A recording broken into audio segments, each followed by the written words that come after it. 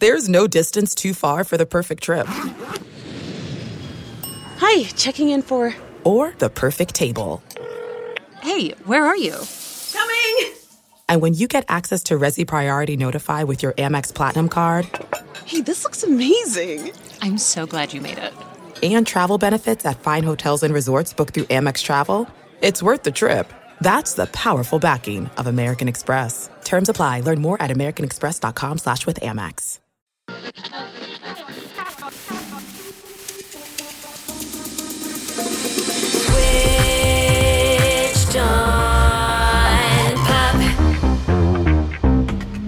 Welcome to Switched on Pop. I'm songwriter Charlie Harding. And I'm musicologist Nate Sloan.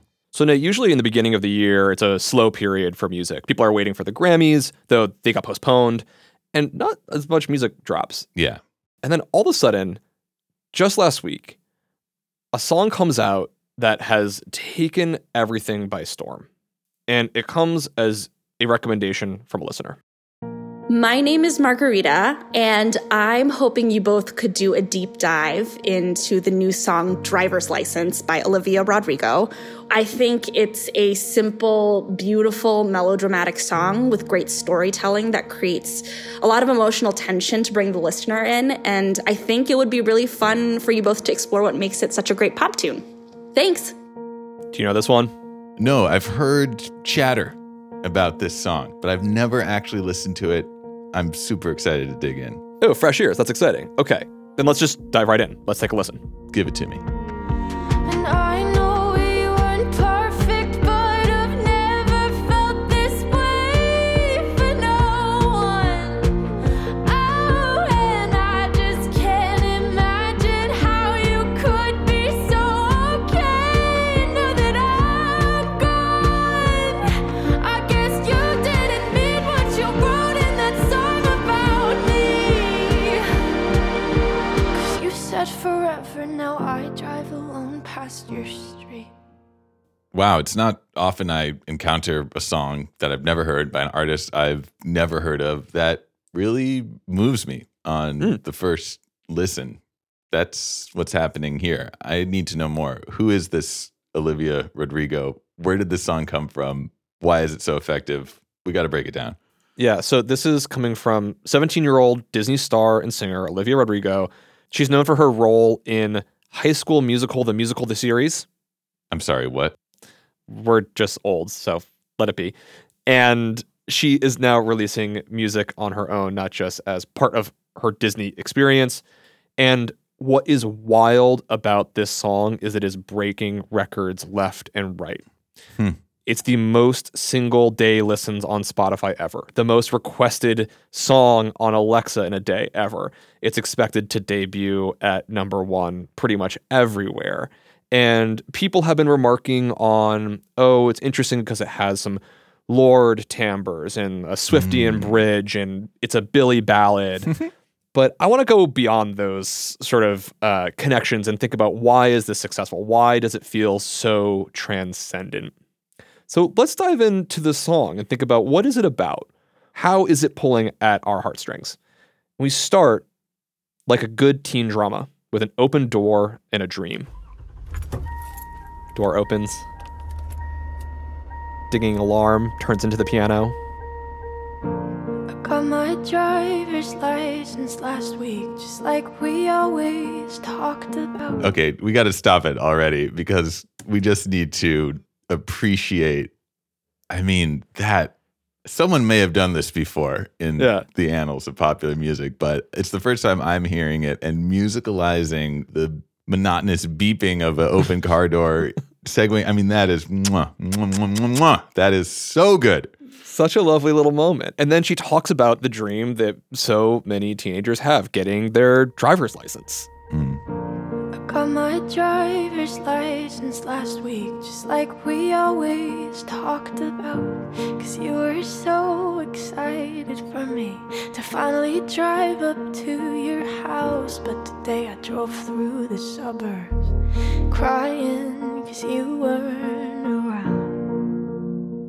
I can definitely relate to that. I mean, how many tries did it take you to get your driver's license, Charlie? You probably did it on the first try, knowing you. It's really annoying. Yeah. You're probably flawless, perfect marks. Thank you. As soon as you were of age, yeah. Might have taken me a couple tries. It's a big dream, but this is not about the license. Oh, it's a metaphor. It's a metaphor. Well, it's okay, right, I mean, right. it's also a literal experience of like the license is the freedom to be able to go and do the things you want to do, such as visit the person you're in love with, and they're not around. Dreams dashed right from the beginning. Yeah.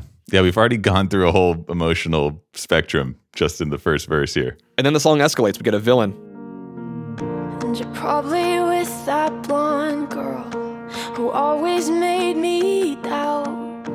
We get the blonde girl. Now, this is just a good old villain and a character. This is the other woman story, and in this case, part of what is driving some of the chatter about this song is that, you know, there's some like celebrity drama in the background, right? So people are trying to guess, well, who is the blonde girl? Is it the other character on High School Musical who's now dating Olivia Rodrigo's ex-boyfriend, and even released a supposed diss track response to Driver's License called Lie, Lie, Lie. Whoa. Sorry, slow down. High School Musical or High School Musical, the series? High School Musical, the series. Yes. Thank you. Okay. Thank you. Okay. Yeah. I understand. Important. Yeah, I don't distinction. care about that. No, neither do I. Although it is an important little thing just to sort of like, for those who do like the rumor mill, there is a demo of this song that she released on Instagram weeks and weeks and weeks ago. And originally the villain was not blonde. Wow. Some deep research from Charlie Harding there. Hold on, let me just play it for you. And you're probably with that brunette girl, the one I always thought about. Not only do we not care who this story is about, we care about the song, but we also find out that, you know, it's probably a fictitious character. We have the evidence right here in the original Instagram demo.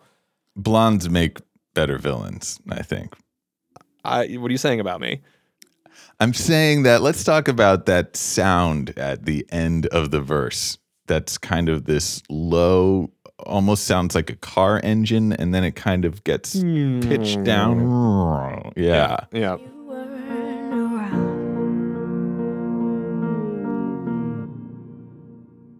Yeah, we should point out that the production here is by Dan Negro, who has also done great work with Carly Rae Jepsen, Louis Capaldi, Caroline Polachek, Conan Gray. He's hot, man. Lovely stuff. That's a nice little bit of text illustration there. It's kind of like you see her getting, it's like she's getting the license, she's ready to go, but she's not with the person she wants, and it's like The engine dies. It's just the car just dies. Yeah. And it's also just a lovely little subtle effect there in the production. Yeah. Very cool. And she plays out this heartbreak, I think, even in the way that she sings. Guess you didn't mean what you wrote in that song about me. 'Cause you said forever, now I drive alone past your street. We can hear the just absolute somber quality, this Pathos. melancholy. Yeah. Oh my gosh. Her voice is rising through that entire chorus, and then it just collapses, and all the emotion in the voice. But there's another thing in there that contributes to this song's enormous success. There's a lyric that opens up the world of this song for even greater interpretation. She says, "I guess you didn't mean what you said in that song you wrote about me." What song? It's from High School, the musical, the series, the film, the book, the TV show, the series, the Instagram story, the musical. Close. It's on TikTok. What? Okay, that's not very enlightening. There's a lot on TikTok.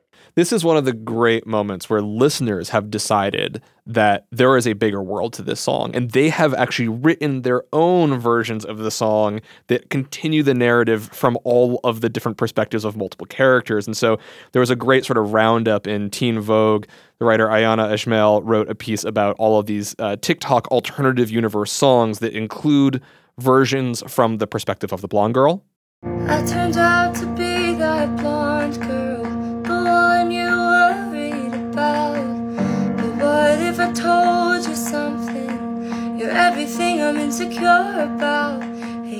There's yet others that are from the perspective of the ex.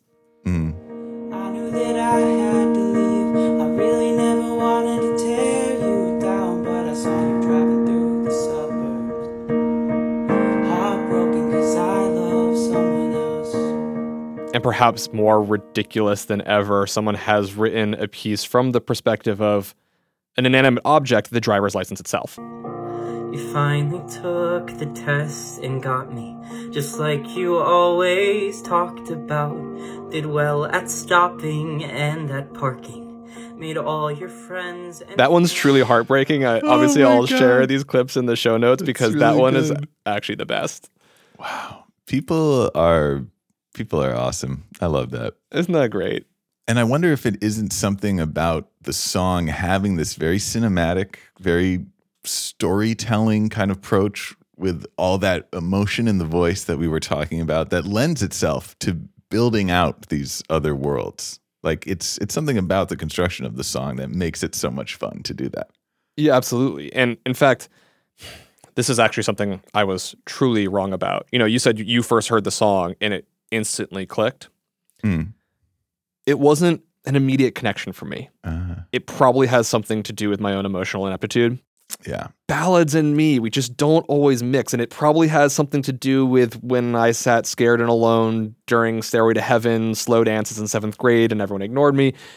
And so, yeah, I just haven't been friends with ballads. So trying to figure out what makes this song work, I had to find a ballad aficionado who could explain why Driver's License works so well. A therapist? The first thing is it has a soft opening. And most ballads do. But then it's just like a ladder effect. It's louder, louder, louder, and louder. So it's really that constant escalation.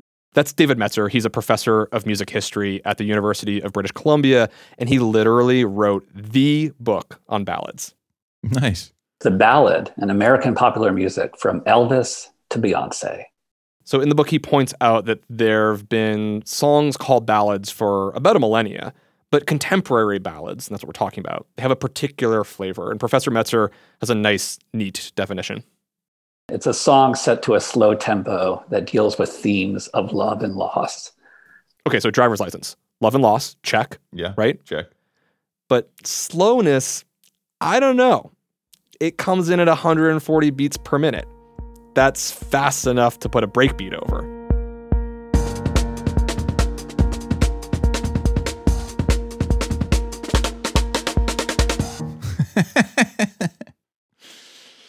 Yeah, that's surprisingly quick because when you're listening to it, it doesn't feel like a breakbeat. It feels like this languorous kind of slowly unfolding drama.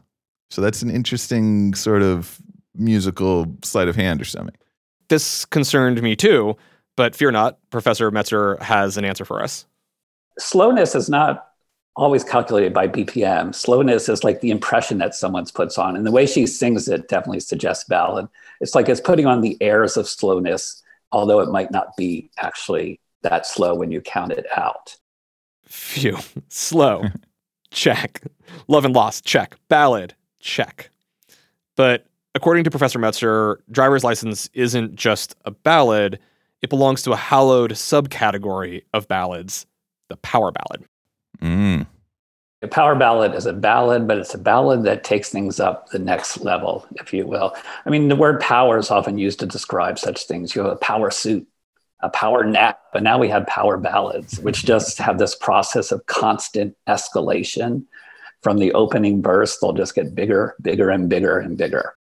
So maybe Driver's License is so compelling because it follows actually a very specific rule book that just consistently wins hits, a method that's actually been around for quite a while. It started with ballads in the 1970s. It becomes more a formula, if you will. One New York Times reviewer, when he went to a Barry Manilow concert, and he said, yeah, these songs, they get a little tiresome. It's like, it's the Big Bang formula. That's what he called it. So let's see if we can hear that Big Bang effect through the case study of the song Mandy, written by the guy who really perfected the power ballad formula. Let's take a Manilow ballad. They all usually start off with just Barry by himself on piano. I remember all my life, raining down as cold. And you might have a few instruments enter, some drums.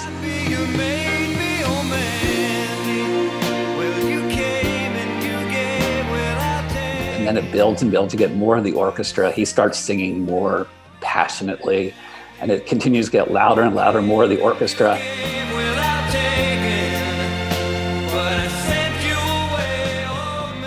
And then the crowning touch for a Manilow ballad always was a sudden modulation at the end. The song would lurch up a step.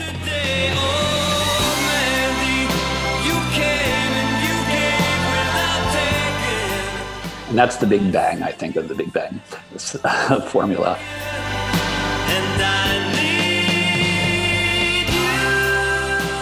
And then it just even gets louder from there, and it has like this grand finale to it.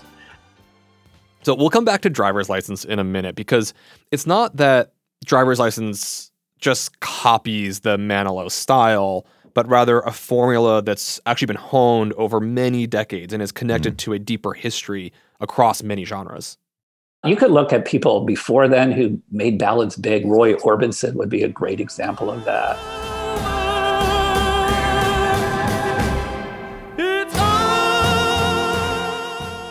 We can even go back to even the 1950s. Clyde McPhatter's Without Love, There Is Nothing, which was later also made famous by Elvis and many others. It was a huge hit and also a big ballad. Without love,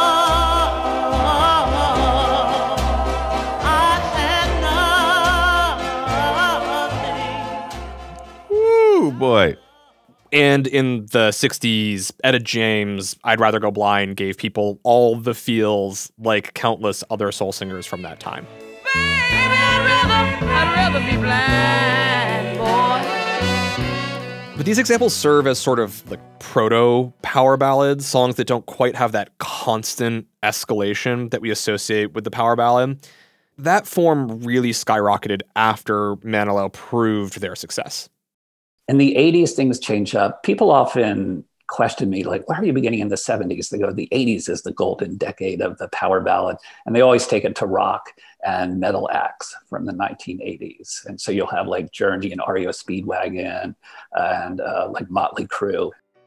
A personal favorite is Journey's Open Arms. It starts with the piano just like Manilow. Lying beside you, here in the dark, feeling your... And then rock guitars lift us up a rung on the ladder.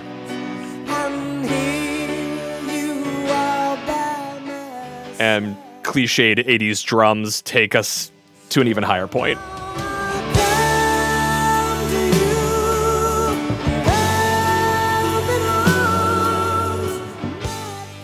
And by the final chorus, it's like an orchestra, but instead of a Manilow orchestra, we get heavy rock guitars. So here I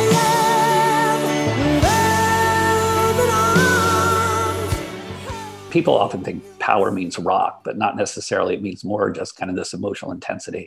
I think that's important, right? Power does not equal rock. The association, power ballad, rock, no, it is cross-genre. Driver's License is not a rock song, right? Nay. Right. I don't know about you, but I would say that the power ballad's heyday wasn't actually even the 80s, but rather when it came back around to its R&B roots in the next decade. And Professor Metzer agrees. But I would say the 1990s was really the glory days. We're talking, obviously, Whitney Houston, who also, by the way, was signed by Clive Davis, who also signed Manilow, so there's some continuity here. This is also the era of Toni Braxton. And my personal favorite of the decade, Mariah Carey and Boyz II Men's One Sweet Day. Oh, the ultimate power ballad. This track starts small, but takes the Manilow formula and the rock showmanship and merges them with the next level of vocal power. sorry, I've never When we get to the build of the song, it's like the singers are out competing each other with expressive melisma.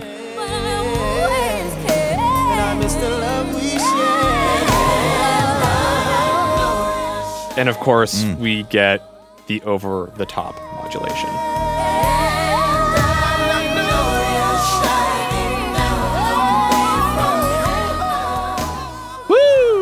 There it is. For me, it's no wonder that it was a hit because the song was co-written and produced by Walter Afanasieff, who also wrote Celine Dion's My Heart Will Go On, arguably the song that was both the apex and the denouement of the power ballad. And One Sweet Day was actually the longest running number one song in Billboard history until it was dethroned by Old Town Road. I don't know how I feel about that. It doesn't care. The song doesn't care. It's just going to be modulating up into infinity, no matter how you feel. Maybe that's appropriate because it modulated up into heaven to the absolute ends of the success of the power ballad. The 1990s was really the glory days of the power ballad. It was in cinema. It's winning Academy Awards. But I would say around the mid-2000s, it no longer has the hold on the charts that it did. And things start breaking down. By 2008, Empire Magazine even wrote about the rise and fall of the movie power ballad and its relative disappearance from culture. So I did this analysis looking at the year-end top 10 songs in 1998, and this blew me away. 8 of the 10 songs were ballads, and most of them were power ballads. Dang. In the last 5 years, there have only been 5 significant year-end top 10 ballads. And not really in the category that not many of them are that sort of power ballad, constant escalation and harmonic uplift. And it's worth noting that there have been power ballads in the last 20 years, right? Like, I'm not saying they've completely disappeared. Right? Christina Aguilera's Beautiful, Alicia Keys' If I Ain't Got You, and surely Adele, Pink, John Legend, Beyonce, and even Louis Capaldi have carried on that torch. But the power ballad has had a serious decline. Even in recent R&B comebacks, the power ballad structure has really been replaced by vibe. So that brings us back to Driver's License. Maybe its success has to do with the fact that its sound is connected to this larger history, but maybe sounds kind of fresh, considering the relative weakness and performance of power ballads over the last few decades. And so what I want to do after the break is see if Olivia Rodrigo's Driver's License gives us that big bang power ballad effect. I'm in. There's no distance too far for the perfect trip. Hi, checking in for... Or the perfect table. Hey, where are you? Coming! And when you get access to Resi Priority Notify with your Amex Platinum card... Hey, this looks amazing! I'm so glad you made it. And travel benefits at fine hotels and resorts booked through Amex Travel, it's worth the trip. That's the powerful backing of American Express. Terms apply. Learn more at americanexpress.com/withAmex. Support for this show comes from Sylvan Learning. As a parent, you want your child to have every opportunity. But giving them the tools they need to tackle every challenge, that takes a team. Now more than ever, educational support tailored exactly to what your child needs can make all the difference. That's why parents have trusted Sylvan Learning for 45 years as the ultimate teammate in their child's educational journey, instilling in them a love for learning and a passion for reaching the next level. And Sylvan's Insight Assessment can identify gaps in learning and areas that could be of concern for your child. It's a 360-degree view into your child's learning that you can't find anywhere else, and helps ensure that your child didn't miss something in school that might put them at a disadvantage in the future. And right now, it's the best price of the year at $29. Go to sylvan29.com to learn more and get your child's assessment for only $29. That's SYLVAN29.com. You know, at the start of the episode, I said that hearing the song for the first time, it immediately moved me. And thinking about power ballads now, I wonder if that's because it just feels good to feel something.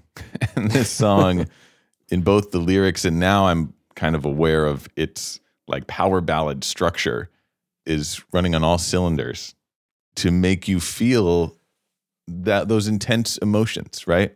That intensity that Dr. Metzer was talking about. Like, that's what I'm getting from this song. And it's like, it's kind of nice to feel something in the middle of a pandemic, right? I think you're absolutely right. there's a lot of things that we've had to bottle up and just contain, and this lets it all loose. And it does so in the way that it builds out the song. So let's see how it conforms to that power ballad structure and maybe even plays with it and brings some new material to play. As we established at the beginning, the song starts very simply, first with the opening door and the ding, ding, ding. But that very simple piano, she's pedaling a note on the top, nice little B flat, and we hear her voice. Got my driver's license last week, just like we always talked about. And then we get a hint of some power escalating with this deep, heavy bass tone that enters just momentarily. I drove through the suburbs, crying. And then we get the claps. And you're probably with that blonde girl. And then the piano really opens up. And I know we weren't perfect, but I've never felt this way for no one. The strings come in. Guess you didn't mean what you wrote in that song about me. 'Cause you said forever, now I drive alone past your And then even though things drop for a second, now the drum comes in. We get a kick that propels us into the second verse. And all my friends are tired of hearing how much I miss you, but And it expands and expands into actually a bridge section, which is the biggest part of the song. And it provides this giant cathartic release that actually slows us down to halftime, but builds to this emotional peak. red lights, stop signs, I still see your face in the white cars, front yards, can't drive past the places we used. What do you think? Does it do it? Constant escalation? Power ballad? Does it deserve the power ballad TM moniker? Yeah. I'm going to say that bridge section feels pretty powerful to me. Yeah. What happens after that, though? Well, this is where she plays with the structure a little bit. Okay. I know we weren't perfect, but I've never felt this way for no one. And Professor Metzer actually clarifies that there are a lot of examples where even Barry Manilow at the end of a song will drop down, as Olivia Rodrigo does here, really as a contrast to show, look how big things had gotten. Right. I mean, yeah, if there was a modulation up a semitone or a whole tone, I would give this power for days. Yeah. As it stands, I think it's right on the cusp. Well, we could argue that it does a kind of modulation in the bridge because this whole song is in B flat major. Uh-huh. And when we go to the bridge section, we get a heavy G minor sort of feel to it, moving into the relative minor. We might not have a formal modulation, but we definitely have a real tonal shift. Red lights, stop signs, I still see your face in the white cars, front yards. Like maybe the stepwise upward modulation would have been too on the nose. Alone past your street. Red lights, stop signs. Well, it wouldn't have fit with the message of the song. Right. Because the song isn't about getting past heartbreak, ultimately, I think. Yeah. I think it's really about kind of wallowing in it a little bit in a cathartic way.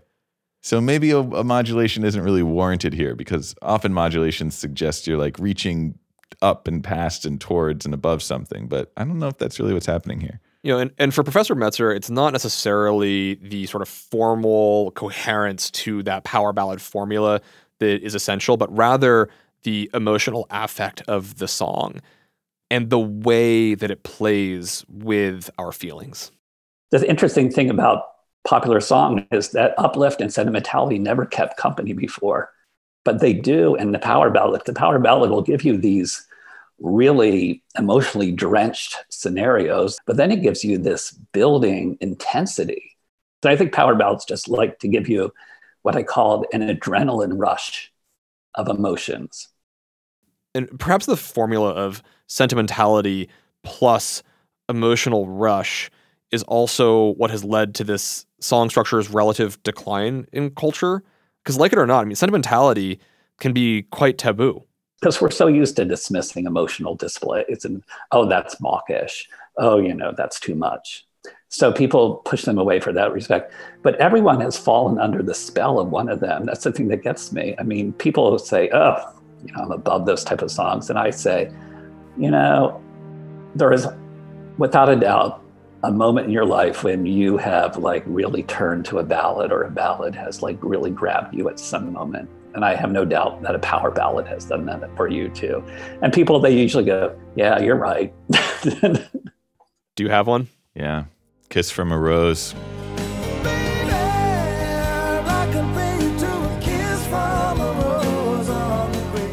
Oh, yeah. That's one of your favorites, isn't it? Well, I don't know if I'd say favorites, but what was the scenario? I mean, that was the first album I ever bought, was Seal. I think it was just called Seal, or maybe Seal 2. But it had Kiss from a Rose. Actually, now I'm remembering, I wanted to buy the album by Seal with Kiss from a Rose on it, but it was like $16.99. And I only had like $15. So I ended up getting Hootie and the Blowfish for $11.99.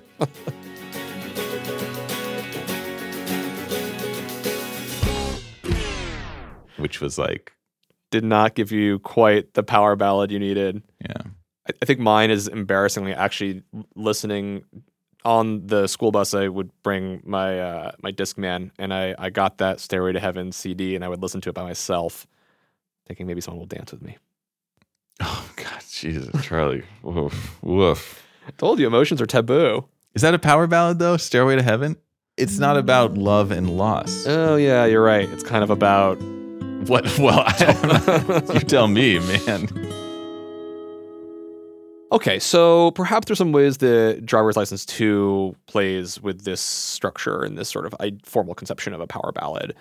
I want to think about how does it play off of this repertoire. In our closing segment, there's a couple of really lovely moments that I wanted to share with you that I think help assert the song as not just following a formula, but taking an old-time cliche and crafting a song with its own original voice. And the first bit that I want to share with you actually comes from an analysis from a listener. Like seemingly everyone, I've been obsessed with Olivia Rodrigo's Driver's License for the past week.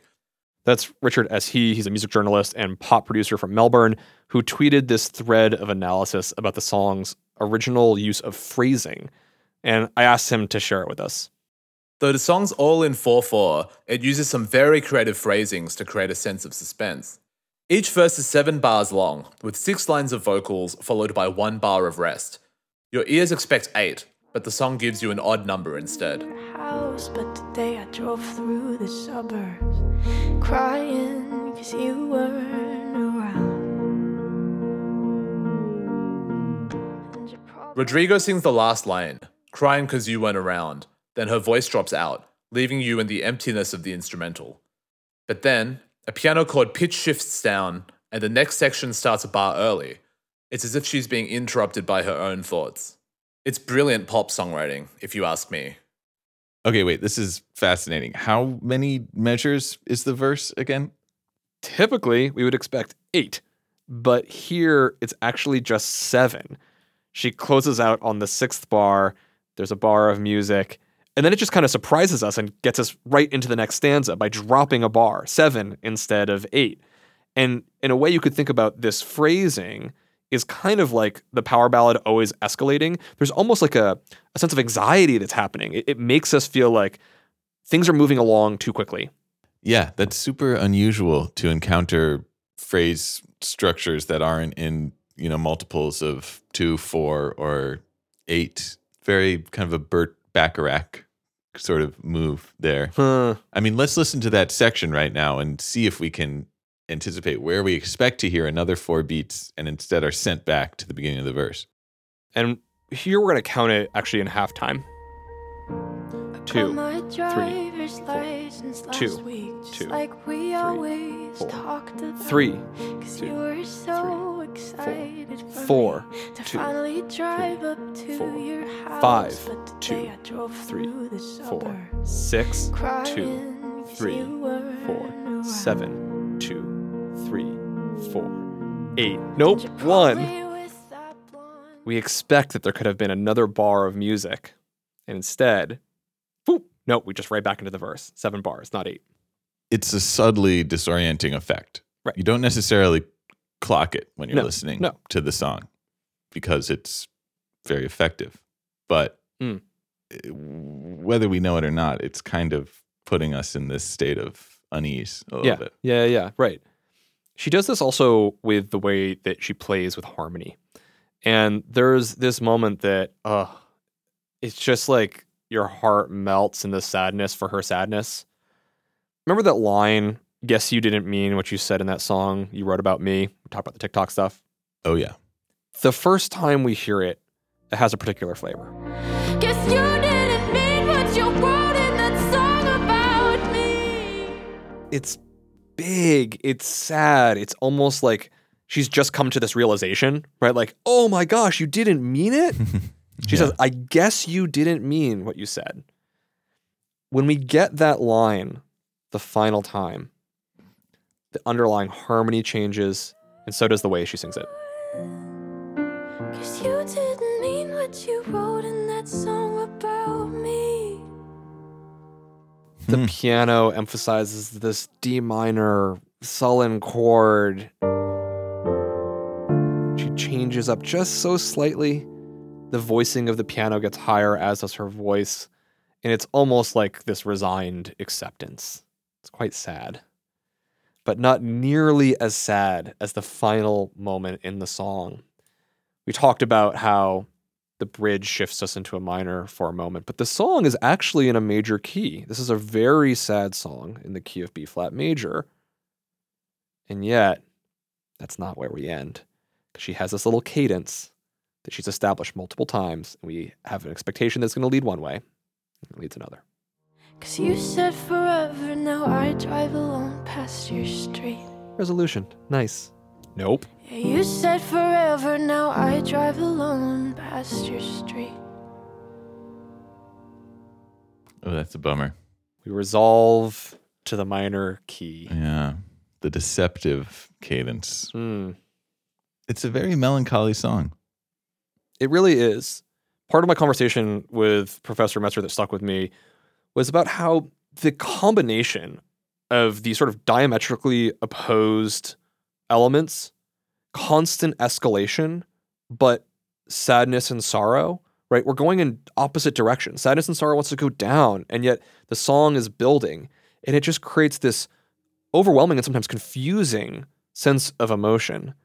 I think it's almost in that confused state that we are able to ride along and insert our own emotions. As you put it at the opening of this segment, we really need something to let loose to right now. And I think that Olivia Rodrigo has found that power ballad formula, played with it just enough, and is helping us ride this wave. This episode of Switched on Pop was produced by me, Charlie Harding, Nate Sloan, Bridget Armstrong, and mixed, engineered, and mastered by Brandon McFarland. Our illustrations are by Iris Gottlieb, social media by Abby Barr, and our executive producers are Nishat Kurwa and Liz Kelly Nelson. We're a member of the Vox Media Podcast Network. You can find more episodes of our show anywhere you get podcasts. We drop every Tuesday, so look out. We've got some exciting things brewing in 2021 for y'all. Next week, we'll be talking with Tableau from the fabulous group Epic High. It's going to be a really interesting conversation. Come check it out. And until then, thanks for listening.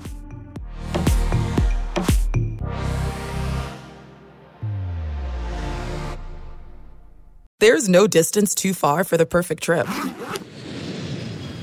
Hi, checking in for... Or the perfect table. Hey, where are you? Coming! And when you get access to Resi Priority Notify with your Amex Platinum card... Hey, this looks amazing! I'm so glad you made it. And travel benefits at fine hotels and resorts booked through Amex Travel... It's worth the trip. That's the powerful backing of American Express. Terms apply. Learn more at americanexpress.com/withAmex. Why do you run? Why does anyone? I always thought that runners loved running, and that's not the case. Most runners hate running, but they choose to do it. In the new docuseries Running Sucks, brought to you by Teen Milk, Abby Ayers learns why women runners everywhere are driven to go the distance. It really is about taking my power back and proving myself wrong. Teen Milk is about fueling women's performance and helping them along their marathon journeys. You can sign up now for the inaugural Every Woman's Marathon, taking place in Savannah, Georgia on November 16th, 2024. Learn more and register at everywomansmarathon.com.